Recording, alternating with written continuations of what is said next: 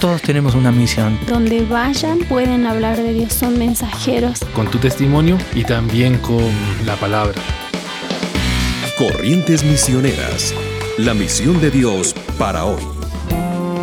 Dios llamó desde Noruega a John y Britt Tomenbach a cumplir su misión en Ecuador.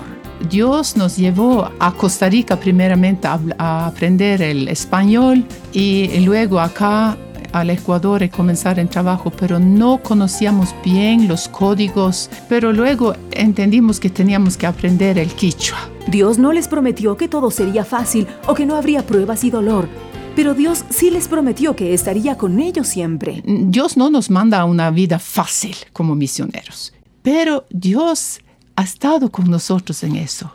Las promesas en la Biblia no dice que vamos a tener una vida fácil, pero recuerda que le dije, yo estaré con ustedes hasta el fin del mundo.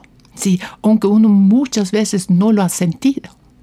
Yo he sentido que, ay Dios mío, parece que tú estás muy lejos, pero gracias a Dios que Él es un buen comunicador también y que nos dio la Biblia. En eso es que nos sostenemos. Aceptar el llamado de Dios a cumplir su misión donde quiera que Él nos lleve implica obediencia.